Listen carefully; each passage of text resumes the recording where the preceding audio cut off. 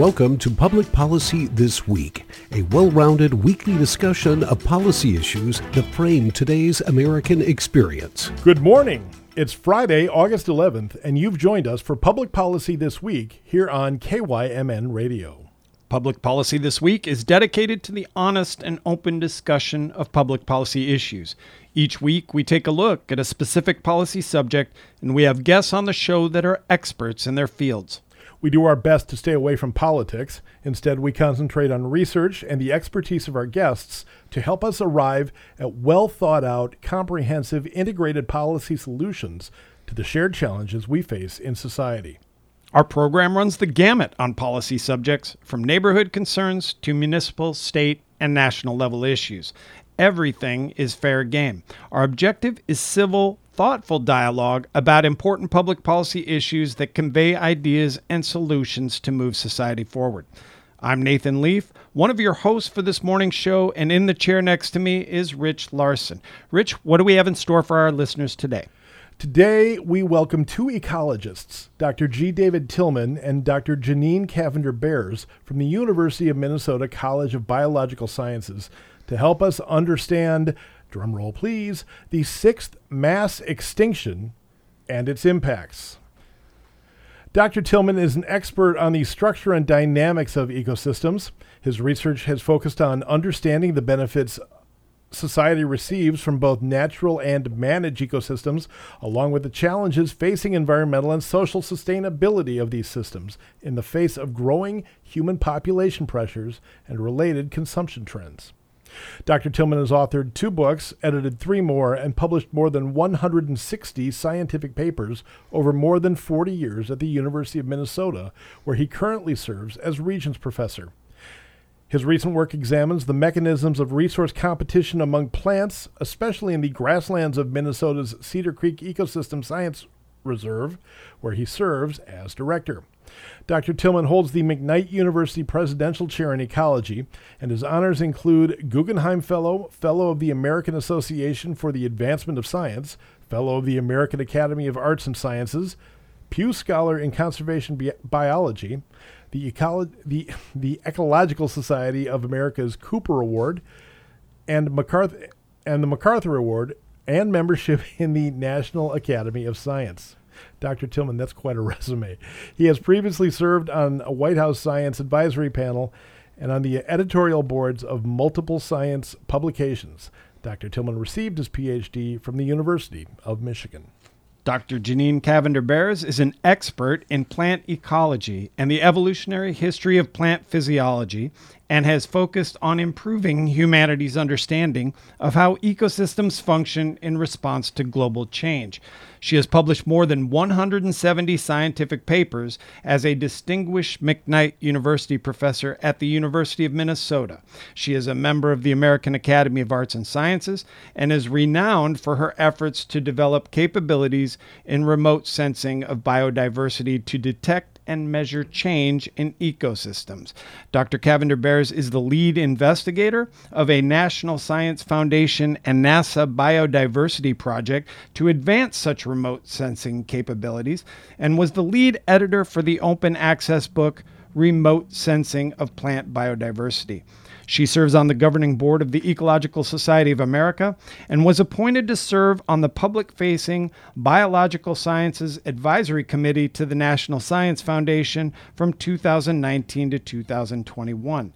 Dr. Cavender-Bares is the director of the NSF-funded Biology Integration Institute, ASCEND, on using spectral biology and predictive models for the study of biodiversity and global change, and served as one of the coordinating lead authors of the Intergovernmental Science Policy Platform on Biodiversity and Ecosystem Services report for the Americas. She was a former Fulbright Scholar in both Mexico and Germany, and Chateaubriand Fellow in France. Dr. Cavender-Bares received her PhD from Harvard University. Rich, I think it's safe to say we have experts on our show today. This is the first time it's taken us 3 minutes to introduce our 2 guests. Dr. Tilman and Dr. David Tilman and Dr. Jeannine Cavender-Bares, welcome to Public Policy This Week. It's a pleasure to be here. Yeah, thank you very much for the invitation. Oh, we are just honored that you would join us today. Nathan and I are in the KYMN studios in the heart of beautiful downtown Northfield, Minnesota. Where are each of you this morning? Well, I'm in my office at the University of Minnesota on the St. Paul campus, enjoying a beautiful summer day. And I am sitting in my home office right by the Mississippi River in St. Paul. That sounds nice. Beautiful. Yeah. Well, let's get this conversation started. I'm really excited to cover what is a very weighty topic. And I want to start that conversation with the big picture for our listeners, if we could, and a definition of what we will discuss. So scientists define a mass extinction as a global plant and animal disappearance event in which 75% or more of Earth species go extinct in a period less than 3 million years. So can each of you tell us a bit about at which point in your academic careers you became aware of the current sixth mass extinction and how it impacted the course of your study? Well, let me start. My career was motivated by this interest in and frankly love of biological diversity and the mystery that surrounded that. We really didn't know how and why the world came to have so many different kinds of plants and animals. And I loved before I was a grad student and as a grad student and after then, I loved going out into new areas and seeing what I can see there and discovering new plants and animals I'd never seen. And what I kept finding is when I go back to a place where I first saw a saw-whet owl or a grand-horned owl or a certain orchid, 5 or 10 years later, it would often be gone. It'd be turned into a housing development or a shopping mall, or roads would be paved through it, or sometimes it became farmland. And this kept happening over and over. And I've been doing science for 50 years now, since I started my PhD more than 50 years. So it's a lot of the places I saw things are gone. And I realized this wasn't just happening in Michigan, where I grew up, or Minnesota, where I've been for the last almost 50 years. It was a global impact. It was what humanity was really doing all around the world. We are destroying natural ecosystems.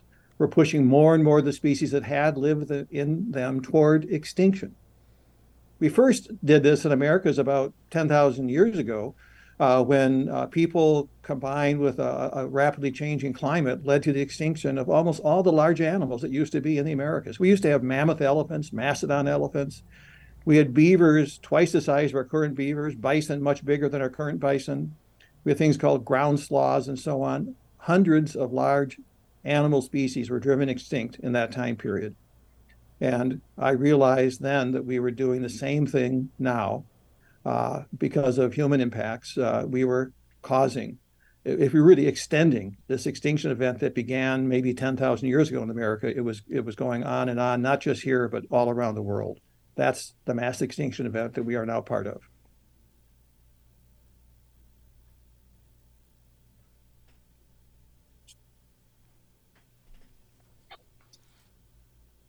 So I'll follow up Dave's comments with how I first learned about species extinction and the impact it had on me. So I will first just say that I've descended from people who live very close to the land, farmers, foresters, fur traders. And I spent a lot of time on my grandfather's farm growing up. And my dad's also a biologist, so I grew up spending a lot of time in the natural world, hiking, camping across North America. So I was aware of species and biodiversity and had a great love for nature. But I didn't really think about biodiversity loss until I remember reading Aldo Leopold's Sand County Almanac in grad school. And I read the part about the passenger pigeon going extinct. Of course, I knew it had gone extinct, but the way he wrote about it, and I realized that my grandfather's parents would have known the passenger pigeon. There were billions of birds flying across the skies. This was hugely ecologically important species for seed dispersal and changing ecosystem properties, influencing nutrient cycling across the continent. and also a beautiful bird, and one that was much loved, and it was a smart bird, and it was widely hunted, so much so that it went extinct. And so by the time I was on planet Earth, it was no longer around. And the tragedy of losing a species that I knew just my recent ancestors would have experienced made me feel really sad. I just remember that moment of recognizing that. And then the story of the American chestnut. I grew up in the foothills of the Appalachian Mountains, and the chestnut was a hugely important tree in the Appalachian Mountains and provided food for wildlife. Billions of trees were lost due to an Asian chestnut blight that was accidentally introduced to the Americas. And that was another tree that I didn't get to experience as a mature tree. You can still see it. It will grow to be a sapling, but it never gets bigger than that. And so the loss of those two species made me aware of this mass extinction that was increasingly being written about. In my undergraduate, I wrote my senior thesis on acid rain. I studied it in the US and Germany, and I became aware that you could actually pass policies to change processes that were killing trees and fish. And so I thought maybe going into environmental policy would be a way forward to help this problem. And I tried that for a while. I almost did a PhD in environmental policy, but I spent a lot of time interviewing scientists during that work and realized that I really wanted to know how things worked, and decided to then spend my career studying how things worked and why things were changing. And then I've tried to convey that information in the policy arena without myself being a policy expert. That's always an interesting way to go about it, too. I would like to dig a little bit into the causes of these extinction events, because it appears that all of them are related to climate change. The first was the result of an unusually extensive and prolonged ice age. A couple of the later extinctions were apparently caused by global warming from extended periods of elevated volcanic activity. And then, of course, we have the famous and most recent extinction event from the abrupt climate change caused by the catastrophic impact of the asteroid that struck the Yucatan 66 million years ago. Is climate change at work again with the current mass extinction? And what does the evidence tell us? Dr. Tilman, we'll start with you on that one. Well, climate change is going to have a big effect, but it hasn't had much of an effect so far. There have been some very detailed analyses done by thousands of scientists around the world on this issue. And there are really right now 4 major well-documented causes of the extinction event that we're in. The first and most important of these is destruction of ecosystems. When we destroy an ecosystem, the organisms that live there don't have a place to live. We destroy enough of those ecosystems, and some of those species go extinct. So that is the number one. The number two is overhunting and overharvesting of animals. That also causes extinctions, as passenger pigeons that Jeannine mentioned are an example of. Pollution is another cause of extinction risk, especially water pollution for the animals that live in that water. It's a massive change to their environment. And finally, climate change. Those all matter, but it's sort of in that order right now. But climate change, remember, we're just on the cusp of a really large change in climate. So it will be more important later on. Now, the human-caused habitat destruction mainly occurs when native grasslands and native forests are converted into croplands. That's the single biggest cause. 80% of the animals on Earth that are threatened with extinction are threatened by that land clearing that is going on, mainly now in tropical regions. The next biggest cause is excessive hunting. It's for game. Lots of animals that we wouldn't think of eating are eaten all around the world as wild game. For instance, 13 primates that remain in Asia that are all threatened with extinction are threatened because they are hunted for food. And they're at very, very low levels, and they may be on a path toward extinction. Overfishing is doing this to fish and other animals in oceans. So These things are there, but we expect climate change is going to be an increasingly important factor. What is happening as climate changes, as the climate that a species is adapted to, that it has lived in its whole life on Earth, is no longer going to be where that species is living. The climate is changing, it's moving. They'll be living in places where the climate isn't a climate they can live with. And unless these species can move rapidly enough into places where the climate is right for them, they're going to go extinct. And not many species can move very rapidly in the first place, much less move rapidly when so much of the Earth is places where they can't live. So much of it is farmland, roads, cities, etc., dominated by human activity. Let me see here. So, and let me just sort of mention how we know this. It really has been more than 100,000 species have been studied in depth all around the world by experts who know those species, know what's impacting them. There has been this analysis by the International Union for the Conservation of Nature that has looked in depth at these species and used very strict science-based rules to determine whether or not they were threatened. And right now, about a third of all the species that have been studied are now known to be threatened with extinction, to be on a path toward extinction unless we change what we're doing. Wow. Dr. Cavender-Bares? Yeah, well, I'll talk a little bit about how we monitor biodiversity and some very important new developments.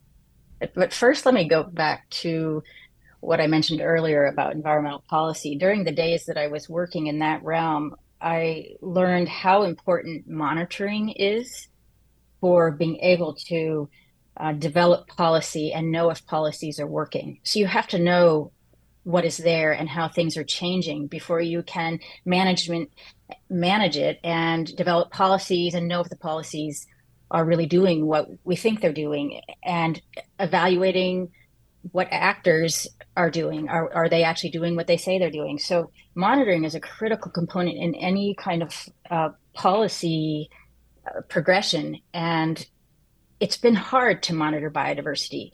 There's so many millions of species, and it requires experts that have spent their lives learning what they are, and the Earth is so big, and there are so many remote areas that are hard to get to. This has made it much more difficult to monitor biodiversity than it has been to monitor climate, for example. And so scientists have spent a lot of time trying to figure out shortcuts for monitoring biodiversity. We know that biodiversity is connected, and variation we see at the ecosystem level is very predictive of how many species are there. And we care about all kinds of variation, from genetic variation to species variation to evolutionary variation, and the functions of organisms. All these kinds of variation are part of biodiversity and need to be monitored. And it turns out that the sensors that NASA has been putting up in space to understand and look for life on other planets also can be turned towards Earth to look at the nature of life on Earth. And hyperspectral sensors, which means many wavelengths, these sensors that can detect many components of light that go beyond what your eye can see. Your eye can see in sort of three parts of the light spectrum from the sun. And everything we see in the world is based on those three components: red, green, blue. And turns out the sun spectrum goes in many wavelengths that are much longer than what our eye can see, and tells us many things that our eyes can't actually see about surfaces and the living planet.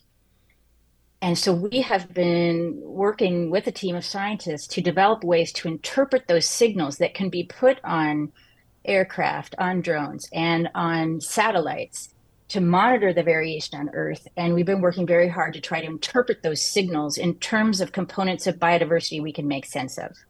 And NASA has now launched a $600 million mission called the Surface Biology and Geology Mission to monitor biodiversity on Earth. It has not launched yet, but it will be within the next decade. The European Space Agency is also in tandem with NASA, going to launch a similar satellite, and those two together will be able to monitor components of life's variation that we can interpret in terms of biodiversity. And this is going to be an essential component of what scientists and conservationists and policymakers around the globe are trying to develop as a global biodiversity observing system.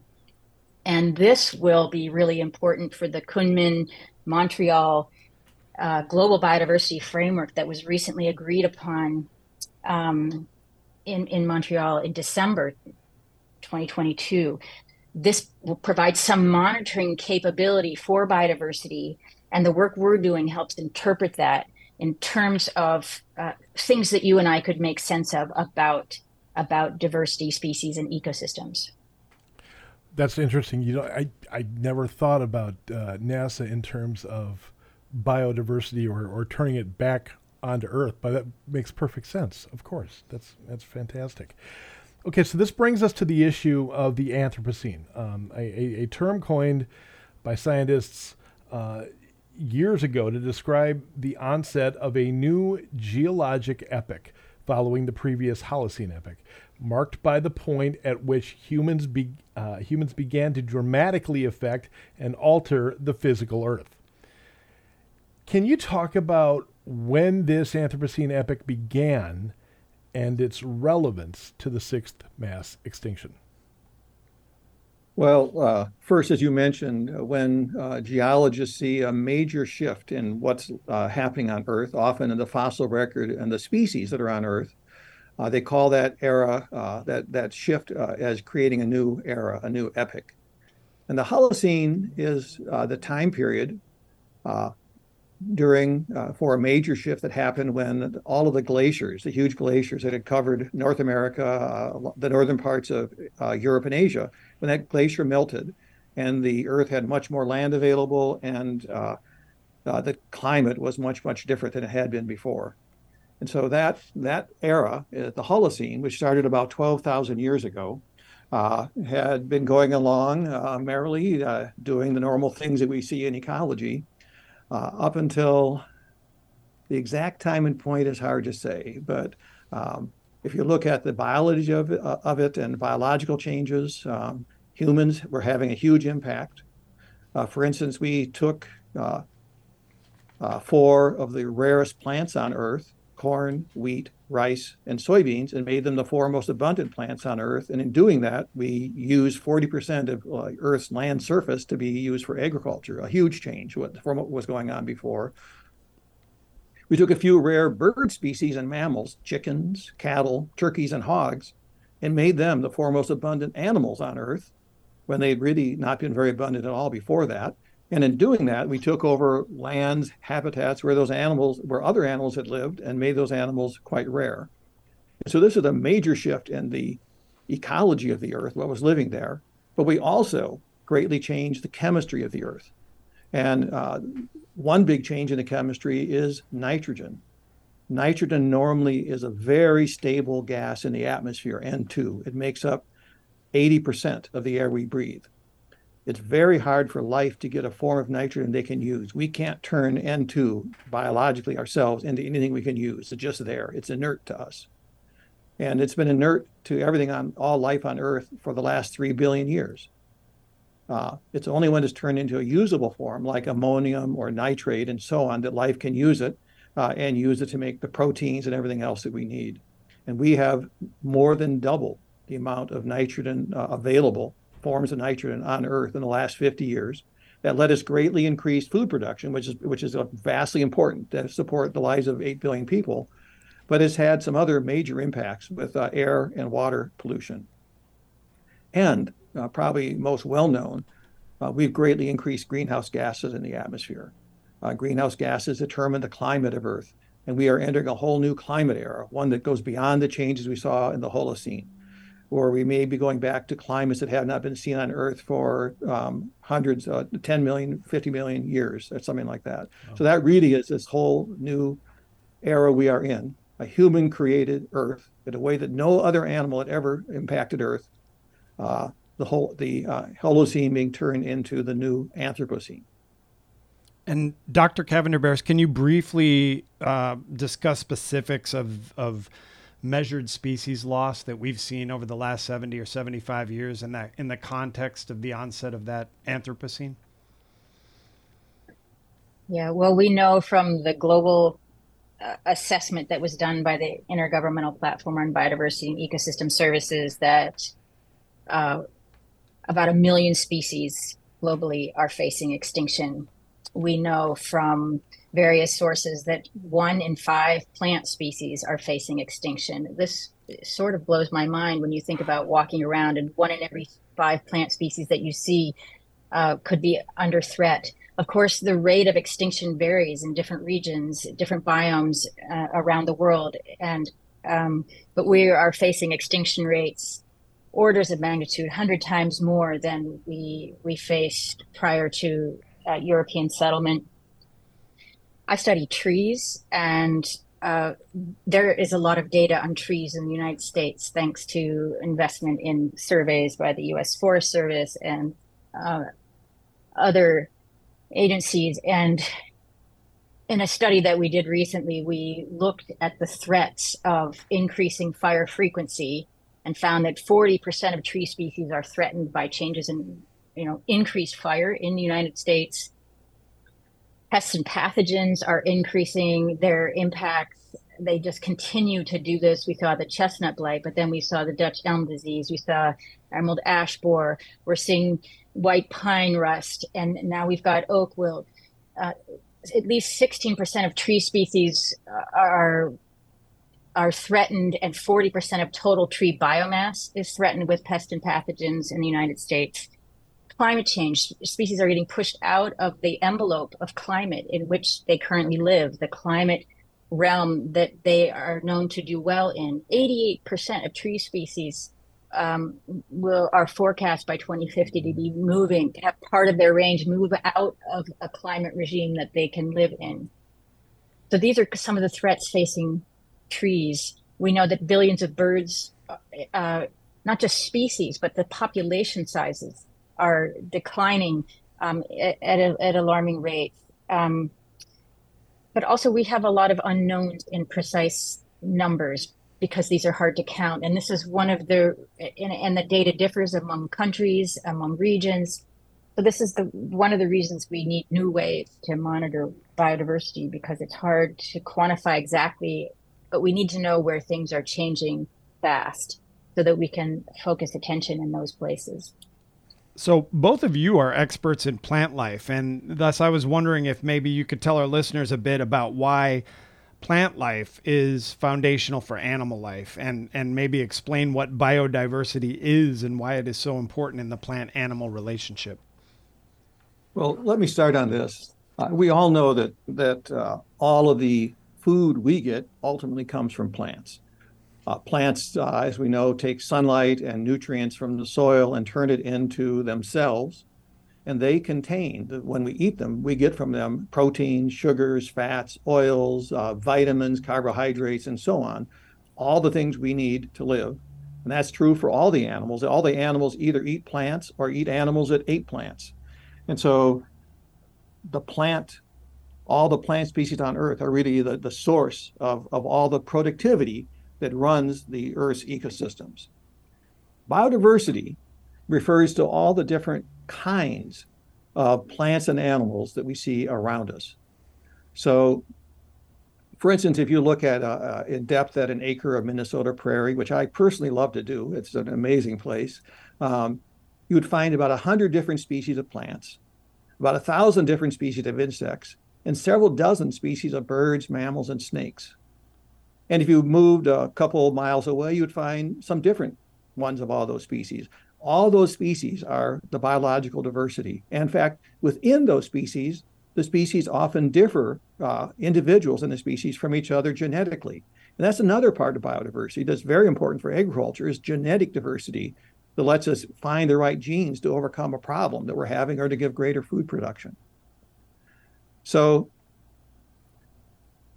I've spent a lot of my time studying how all of these species, let's say all these plants, which interact with each other, compete with each other, how do they coexist? It really gets down to, why does the world have so many plant species? Why isn't there one species which does everything out there? And I like to say that a species is something quite analogous to a human profession. When we gain a skill to become a professional, we spend a lot of time doing that, which means we're not spending a lot of time getting some other professional skill. We become specialized. I'm a good ecologist, but don't come to me if you have a toothache or if you need some accounting work or carpentry or anything else, because that's not what I do. I'm a specialist. Each species is a specialist. It does something better than something else can do it. Think about our society. I mean, we need every profession. There are thousands of professions. We need every one of them for modern society. You get rid of a single profession, get rid of carpenters, where are we going to live? Get rid of electricians, get rid of plumbers, get rid of garbage collectors. You choose a profession. And without it, we don't function as well. And that's really what happens in ecosystems. Each species does something better than something else can do it. That's why it's there. But it does it at a cost.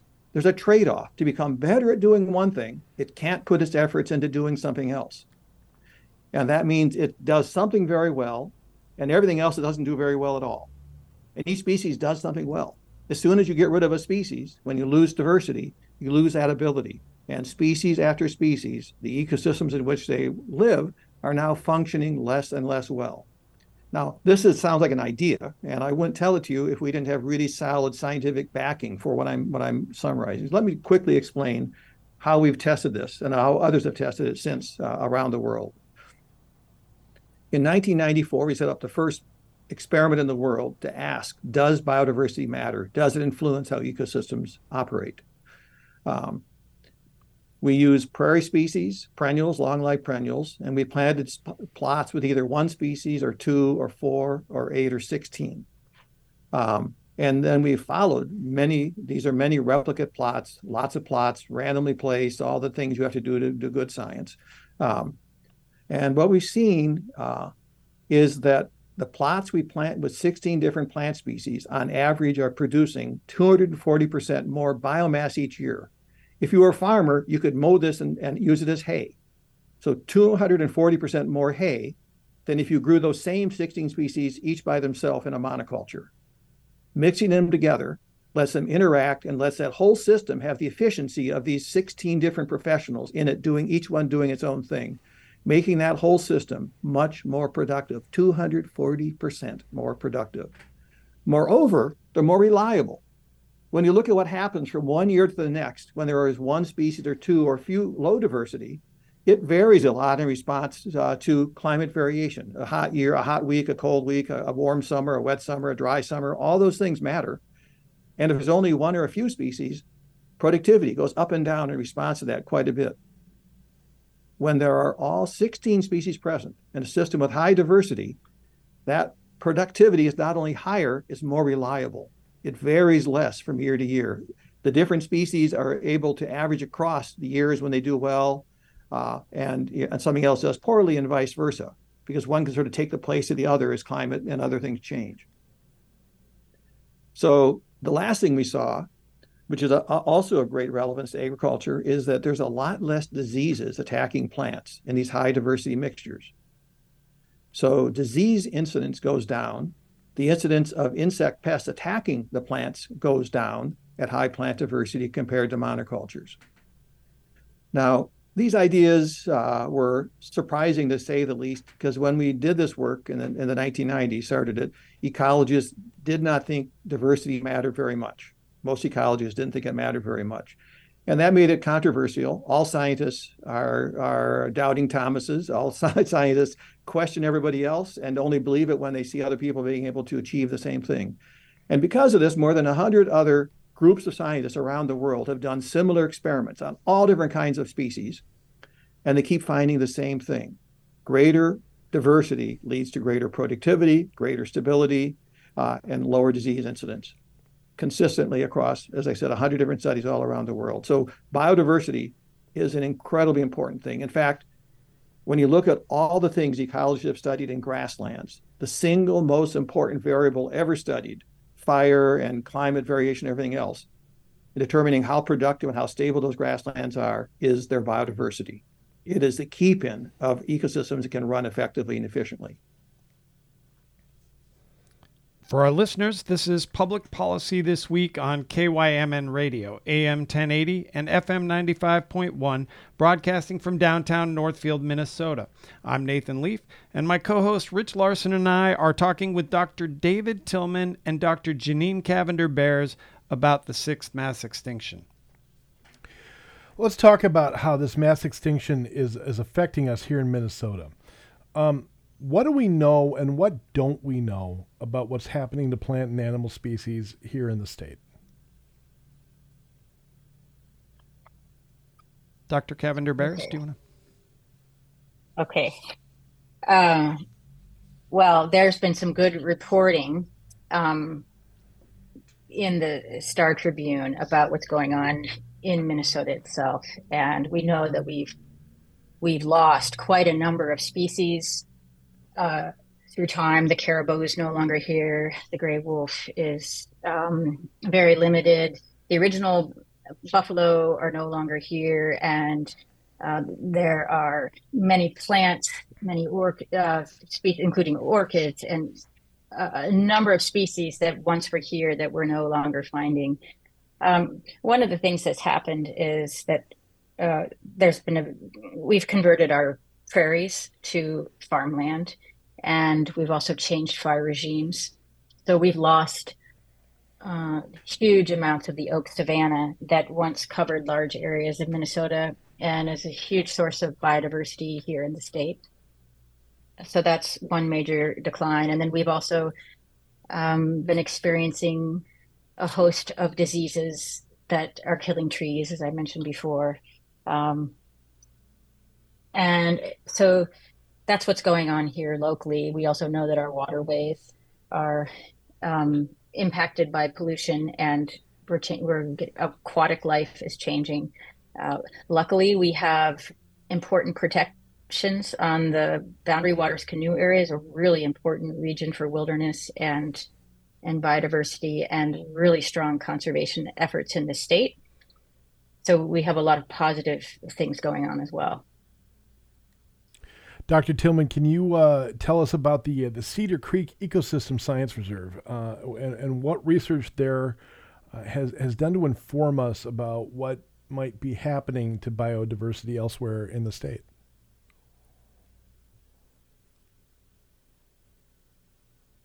Well, it's clear from our work that there are many things that are harming plant biodiversity. And when you lose plant species, you start losing all the other species that depend upon them in the whole food web. So one thing that really matters in the state is nitrogen deposition. So a lot of nitrogen is used on farms to increase yields on cropland, and that's an important thing to do. But some of that nitrogen evaporates into the air and then comes down with rain. And it's sort of like free fertilizer. You might think, wow, fertilizer, that's a great thing to happen. Well, as I mentioned earlier, life on Earth has been limited by nitrogen since the beginning of time. And most species are here because they have differing abilities to acquire and use nitrogen in their life. They're specialized on that. And when you add more of something that something is specialized on, it no longer becomes limiting, and that no longer matters. And what they do, their efficiency no longer is of any relevance, and they often are driven extinct, locally extinct from ecosystems.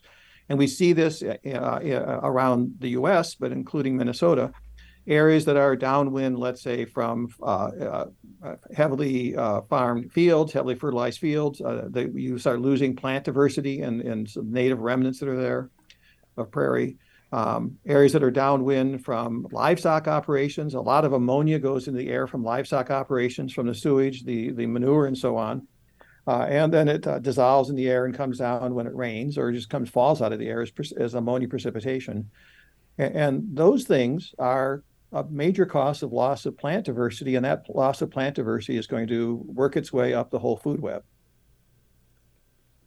Dr. Cavender-Bares, you mentioned trees. I want to ask you in a bit more detail about that, because for those of us who grew up in the Twin Cities in the 1970s and 1980s. We remember how the devastation of Dutch elm disease destroyed this dense canopy of elm trees that covered nearly every city street in Minneapolis and St. Paul, which removed so much of the shade we enjoyed from the July and August sun. You happen to be an expert in oak trees, and sadly, oak wilt is now the third major vascular wilt disease to affect North American trees in the last century, which you mentioned. And you discussed chestnut blight, which has practically wiped out the American chestnut tree. These diseases are all invasive exotic pathogens. Can you tell us about the dynamics of biodiversity loss involved in these tree pathogens and explain to our listeners how they impact the state's ecosystem?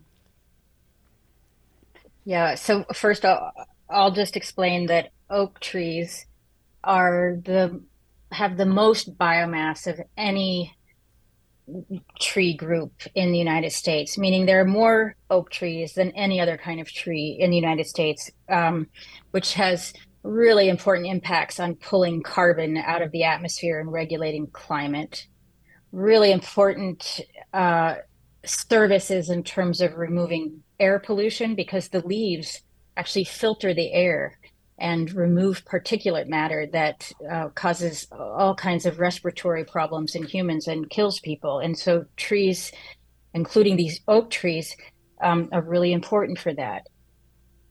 Their roots go deep, and so they prevent erosion, and they do all kinds of things that provide services to humans. We benefit from trees. The erosion prevents loss of our soil and runoff into water. So it's important to keep in mind how important oak trees are, and all of our trees are, in terms of the services they provide. And they're actually much more valuable. We did a study recently, and we find they're many times more valuable in growing than they are cut down for wood products, because of the climate regulation and health benefits we get from them. So oak wilt is a fungal pathogen. It's Bretziella fagocerum, and it was first discovered in the late 1800s in North America, and first found in Minnesota in about 1944 in St. Paul. But it was around longer than that. And for a long period of time, it wasn't really causing too much damage, because ecosystems maybe were in a better state. But with a lot of the logging that went on and the use of firewood, oak wilt started to spread. It spreads from spores, and it's the main way that it actually spreads is through grafted roots from neighboring trees. So the vessels, these are the little tubes through which water moves. It's kind of like veins in our bodies. So the circulatory system, it's called xylem. The xylem vessels and roots, the fungus moves through those, and neighboring trees, the roots can graft together, and the fungus can move from one root to the neighboring tree, and it forms these oak wilt pockets, or these disease centers, and you get death of many trees together because of the spread below ground. It affects the red oaks more than the white oaks. And when I say red oaks, I mean the group of trees like northern red oak, Quercus rubra, or pin oak, Quercus ellipsoidalis, that are in a particular lineage of oaks with bristle tips. And we see them as having deep lobes and bristle tips here in Minnesota. Those, for them, this fungus is deadly, and it will kill them within a year. But then there's a group of white oaks, and by this I mean the bur oaks, Quercus macrocarpa, and white oak, Quercus alba, and so about half the oaks in the United States are red oaks and half are white oaks, and then there are also live oaks. For the red oaks, the pathogen is deadly. For the white oaks, they can actually survive. And so when there's a balance of red and white oaks and other trees mixed in a healthy forest, the disease is not as deadly as when the white oaks are removed from the system, or when the pathogen is spreading faster. than background levels, which is what happened when firewood started getting moved around quickly, when there was a lot of logging, when dynamics started to change, when ecosystems were disrupted so that the pathogen started moving much more quickly. It also moves over land, so it moves from spores. So when people move firewood around, the spores get moved around, but it can't actually infect an uninfected tree without some kind of a vector like an insect. So there are sap-feeding beetles, niticulate beetles, that are attracted to spore mats that form on the red oaks when the tree dies for a few weeks. Those spore mats, they smell really good. The insects are attracted to them. The insect will land on it, take the spores, and then they can travel long distances and spread the disease that way. And so if there's a wound on an uninfected tree and the beetle lands there, it can infect the tree. So it's spreading throughout the Midwest. It's spreading northward in Minnesota. It's spreading eastward. And it's spreading faster than we've been able to manage it, although the management is actually working. And one of the main ways that foresters are managing oak wilt is by severing root connections so that the below ground spread is reduced. And people that I work with have experimented with different approaches for severing those root connections, but they tend to use a ring outside. There's the dead trees, and then there's trees that you can't quite tell if they're healthy or not. And then they take a buffer ring around those and cut using a vibratory plow, a very deep blade into the soil. They cut the root connections to prevent spread that way. And they also remove the trees and sources of spores. So the treatment is effective, but it's a lot of work to do that. It requires continued attention. I think that the takeaway from that, it sounds like, is a healthy ecosystem with biodiversity almost self-manages the problem. But as soon as you start getting extinction of certain trees and insects, and thus the proliferation of others, you need radical human intervention to try and manage the problem. Well, that may be the case. It's a bit more complicated than that, unfortunately, and it's now gotten to the point where it will not be contained without management. The disease has actually spread far and wide, and so it's gone beyond the point of being balanced. Right. Oh. I'm curious about.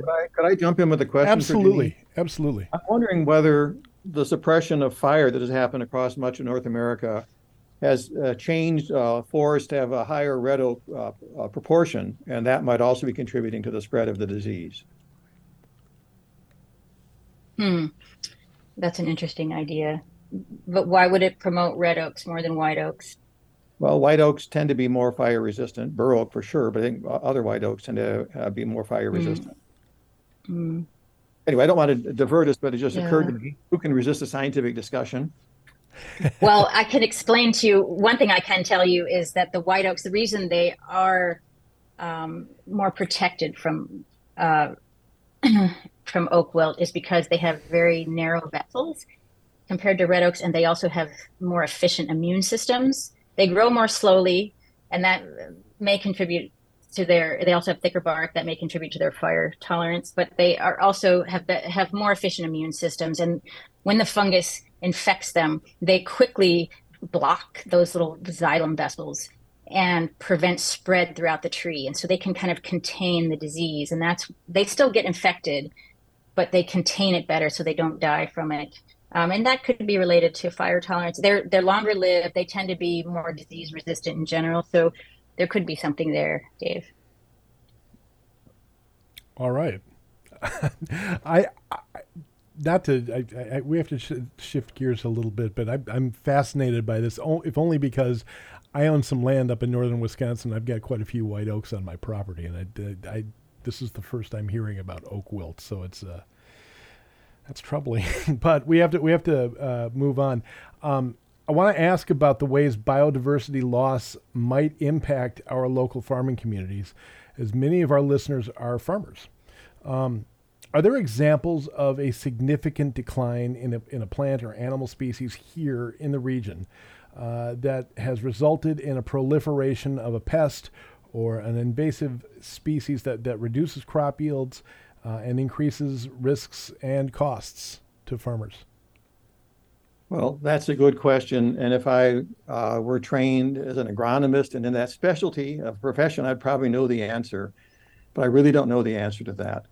But I'd like to sort of address something which I think could be done to help reduce those kinds of problems.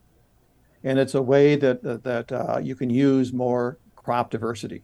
So, right now, 70% of all the calories that we eat come from 4 crops: corn, wheat, rice, and soybeans. And therefore, we plant lots of these all around the world.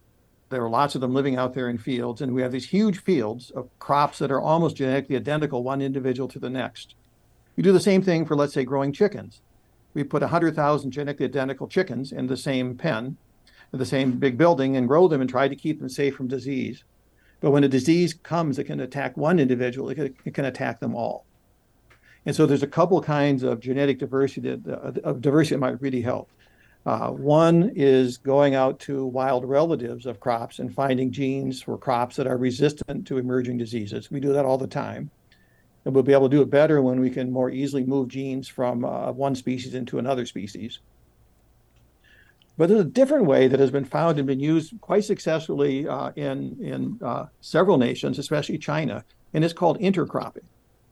What you actually do is you plant more than one crop in a field. And normally you plant a row about 3 to 5 feet wide of one crop, and next to it a row of a different crop about 3 to 5 feet wide, back and forth across the whole field. Crop A, crop B, crop A, crop B. It could be corn, soybean. And that does several things. It makes each of those plants be half as abundant in the field. And there's a surprising number of crop diseases that can't live when their host, is at a lower abundance than a fully planted field. So that actually can get rid of diseases. A very famous case was for 2 different varieties of rice, where the fungus was attacking one and not the other. Growing alternate strips of the 2 varieties totally eliminated the need to use a fungicide to control the disease. Wow. What else happens is this: if you plant 2 crops that have a different ecology, let's say maize, corn grows best when in the hot part of the growing season, with something else that grows best when it's cool. The cool season plant will grow and pretty much complete much of its life cycle before corn is very big. And when it's gone, the corn isn't being shaded on its edges, so it gets more light, and its roots can go out where the other crop had been and grow better. And when this has been done, if you look at the total amount of the crops you get off an acre of land, you get about, depending on the combination of crops, 15 to 30% more crop production in total per acre of land if you grow the right combination of 2 crops together than if you grow just one crop and the other crop, let's say each on half of that land. And that is being done in China very successfully. But China has lots of unmechanized agriculture. They have amazingly high yields, but they're small farms, a couple acres done, a lot of it by hand in the way that we haven't done it for 100 years. And to have this work in the United States, we have to find the right combinations of crops for the right soils. That's a lot of agronomic research. And we have to make the tools that can harvest and plant and harvest when you have these alternating strips. So I'm not telling you, farmer, to go out and try this now. But I think if we're wise, if we can get 20 or more percent food off every acre of land, the world needs less land. We will have to destroy less habitat all around the world, less threat to biological diversity, less extinction, by making agriculture be a more efficient process than it is right now. Okay, so taking that then to the global level, does this mass extinction represent a threat to the Green Revolution that has enabled humanity to feed its explosive growth? I mean, in 1960, we were at 3 billion people. Just 62 years later, here we are at 8 billion people today. I mean, is this a threat to the Green Revolution? Okay, so I am not an agronomist either, but we do share land with the rest of biodiversity on planet Earth. We are part of nature, and the other species on planet Earth need land to survive, just like we need it to grow food. So there is going to always be a trade-off between agricultural production and biodiversity. And we have to think about that. I mean, we actually have to manage, given that we know more land going into agriculture is less land for biodiversity. Why should we care about biodiversity? Well, we haven't really enumerated the many ecosystem services that humans benefit from and that we depend on for our survival, besides food production. So food production is one of them. And Dave talked about ways that you could have higher biodiversity and still get high food production. But plants depend on pollination services that depend on there being biodiversity. So plants can't reproduce without pollination, like bees, butterflies, birds, bats. Those all require habitat. And many of the foods that we depend on require pollination services that come from other species in natural areas. We need biodiversity for water purification. I mean, where does clean water come from? We depend on ecosystems, healthy ecosystems that are full of life, doing all their different jobs to decay in the soil and to have healthy soil that processes the water. The water filters through the soil. The water is clean, goes back into our reservoirs and recycled in hydrologic cycles so that we have clean water to drink. Biodiversity cleans the air. Air purification services depend on having healthy ecosystems beyond agricultural systems. Flood control / flooding depends on having healthy trees and roots that go deep into soil, not just agricultural systems. And so while we need agricultural systems for our food, we need all these other kinds of services to maintain stable systems that we can live in. Climate regulation, and then medicinal resources, recreation, tourism, mental health. Like we need green space for our own mental health, to go out in nature, breathe fresh air. It's been shown over and over again that we do better when we spend time in nature. So all of these things mean that humans need nature in addition to food. And so we have to find ways to balance these. And there are ways to do this. We know how to do this. And it isn't just a manner of managing the space we have on planet Earth, the finite space we have on planet Earth, so that we can produce the food we need, but also maintain the biodiversity and all the services that we benefit from and that we depend on for survival. For our listeners, this is Public Policy This Week on KYMN Radio, AM 1080 and FM 95.1, broadcasting from Northfield, Minnesota. I'm Rich Larson, and alongside me is my co-host, Nathan Leaf. We are fortunate to be joined today by Dr. David Tilman and Dr. Jeannine Cavender-Bares to discuss the 6th mass extinction. So let's bring the discussion to policy options and possible solutions then. And I'd like to take this briefly out to the global level again before we talk about what we can do here in Minnesota. Governments, universities, and private non-government organizations around the world have established national and state parks, wetlands and preserves, wildlife sanctuaries, and similar protected areas to try and halt this decline and destruction of habitat and species vital to healthy ecosystems. Has this been effective, and is it enough? Well, it is much better than having done nothing. Okay, it is effective in that it is helping save some species, but if we are unavoidably going to lose some species with what we've done. We've destroyed too many natural ecosystems not to have that happen. But if we are wise, we can minimize what happens in the future. And to do that, we not only need the preserves that we have right now, the reserves we have right now around the world, we need them first to be managed better. So we have reserves, let's say, that are trying to protect rhinos, where other people come in and kill them for their horn. And the managers don't have the resources, the number of people, the vehicles, the weapons to protect them. And so we have more reserves set up on paper than are really effectively helping preserve diversity.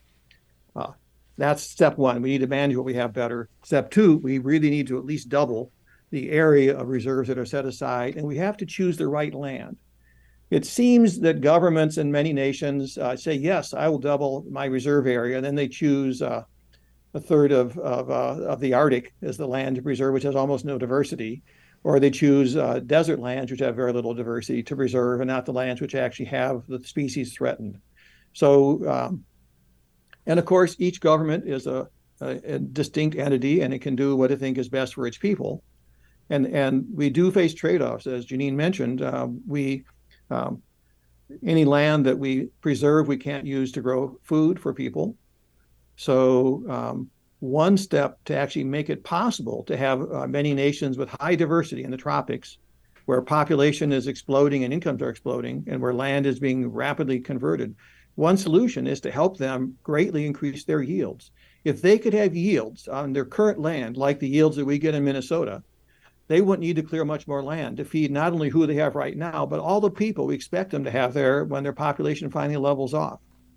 So if we could help invest in great increases in agricultural production and do so in the most efficient ways, so we help them not have to have agricultural production also equal massive water pollution and so on, which happened in the US.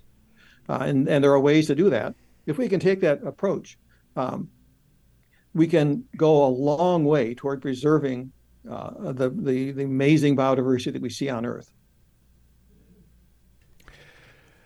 There was this clear recognition that more needs to be done, and needs to be done quickly, at the United Nations Biodiversity Conference held in Montreal last December, which Dr. Cavender-Bares, you referenced earlier.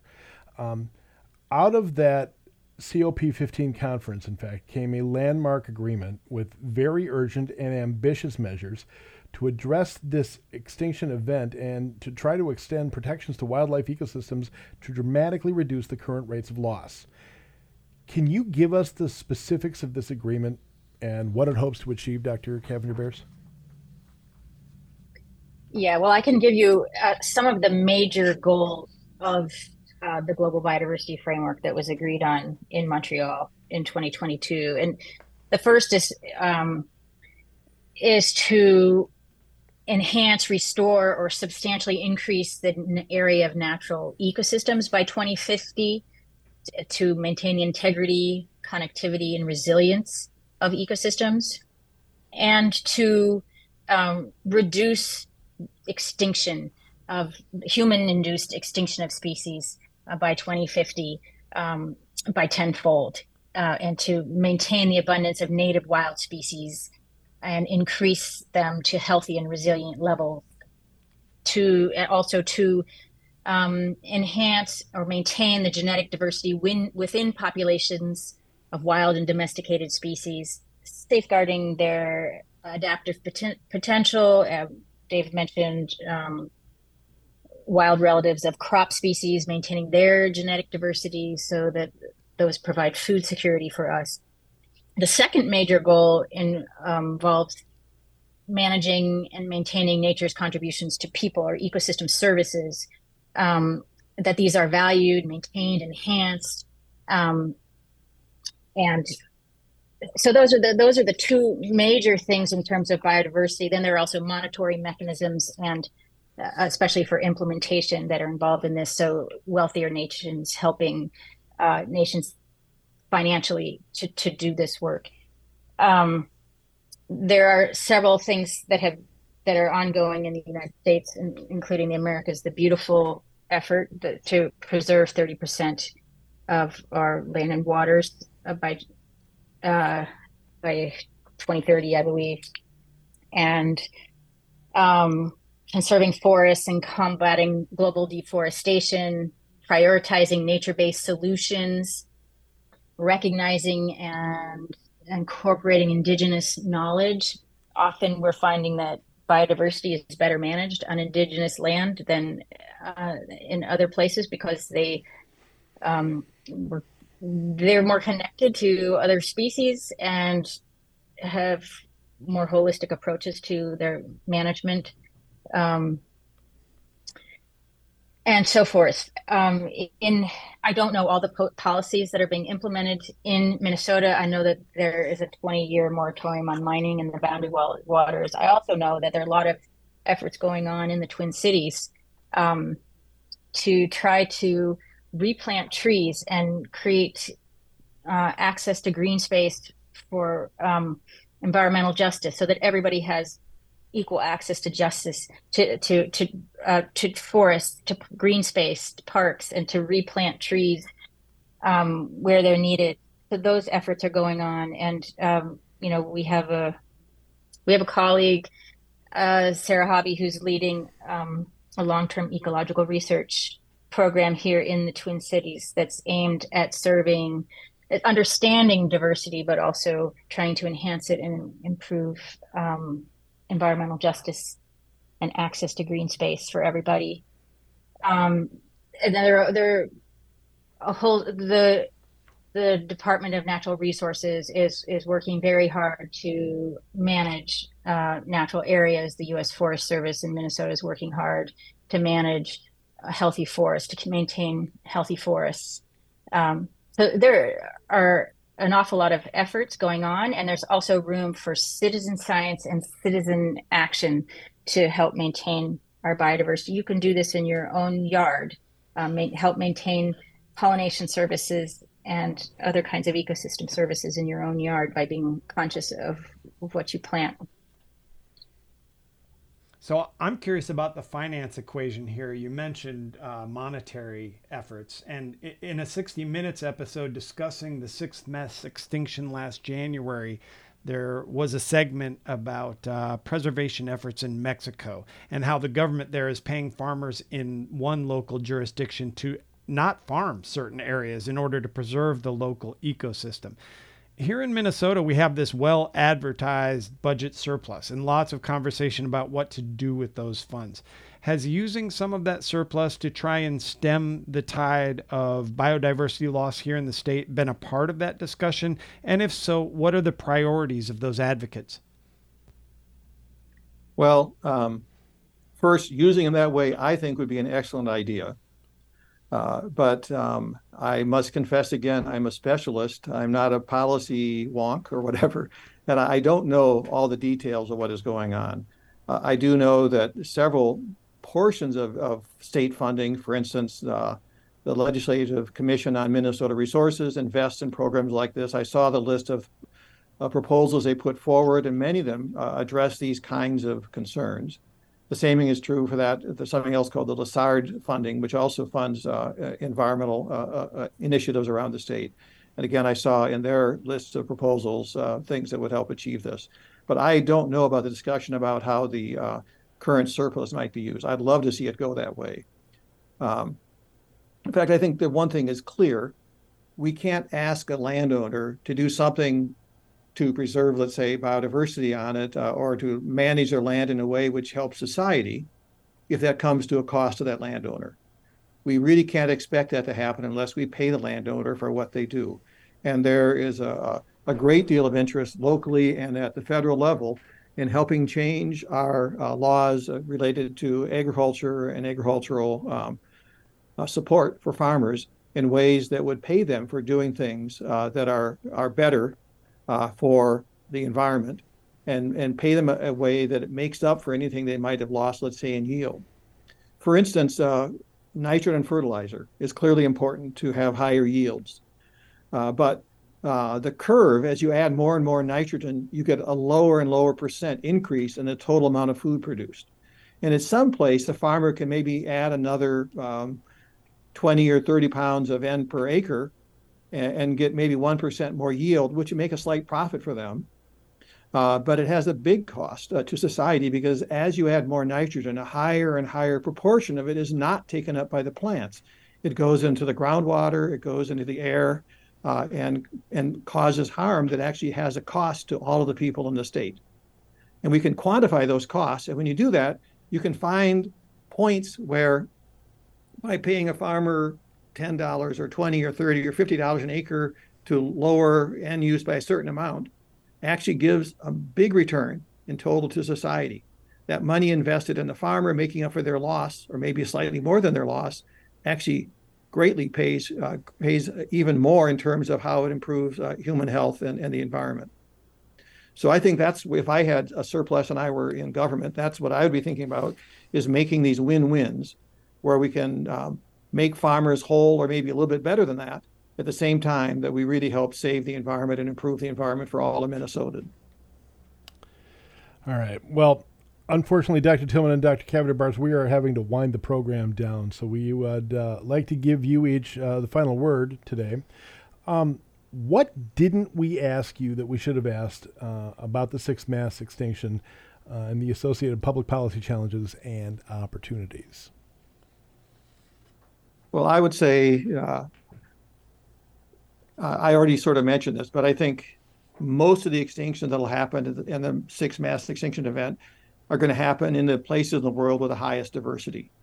And these tend to be tropical, poor countries.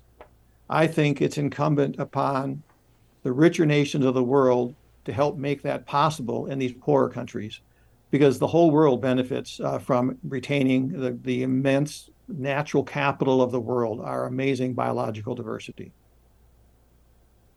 Dr. Cavender-Bares? Yeah, and I'll end by saying that I think it's very important for humans to maintain connection to nature, and it's all around you.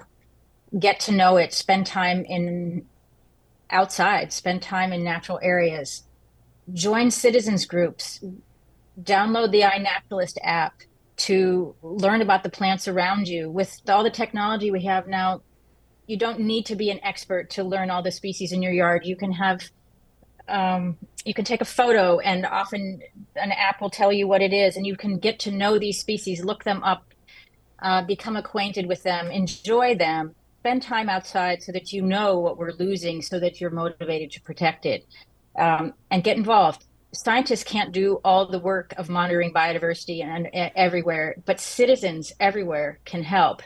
And the importance of citizen science in monitoring biodiversity is just so important. So that would be my plea. And you know, pay attention to what's in your own yard. Help the bees and the butterflies by planting native species that are friendly, that provide food for them, and you'll be helping biodiversity all around us. And on that note, where can our listeners go to learn more about biodiversity and healthy ecosystem preservation here in Minnesota, and our options for crafting meaningful policy to address these issues?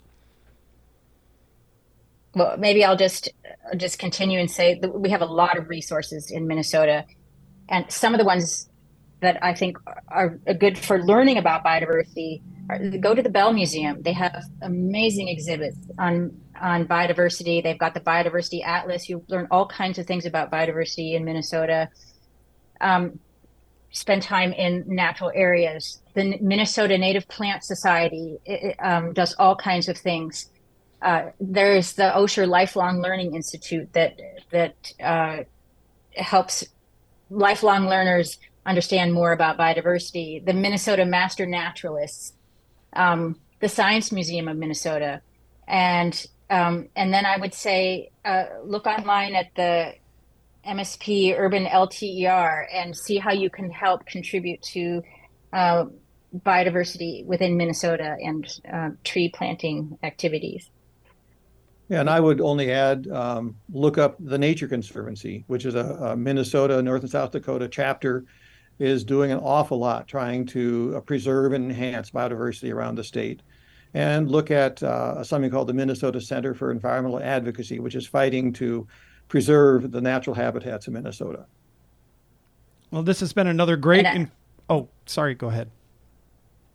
Well, I was just going to add the Minnesota Invasive Pests and Pathogens, Terrestrial Pests and Pathogens Center at the University of Minnesota that's funded by the state legislature, and they're doing extensive work to try to manage invasive pests and pathogens. Brilliant. Well, this has been another great informative conversation, but unfortunately we've reached the end of our program. Dr. David Tilman and Dr. Jeannine Cavender-Bares, thank you so much for joining us on Public Policy this week. Rich and I want to thank you for the conversation and for your insights this morning. Yeah, I want to echo those sentiments. I've learned more in the last hour than I think I had learned in the last 3 or 4 days.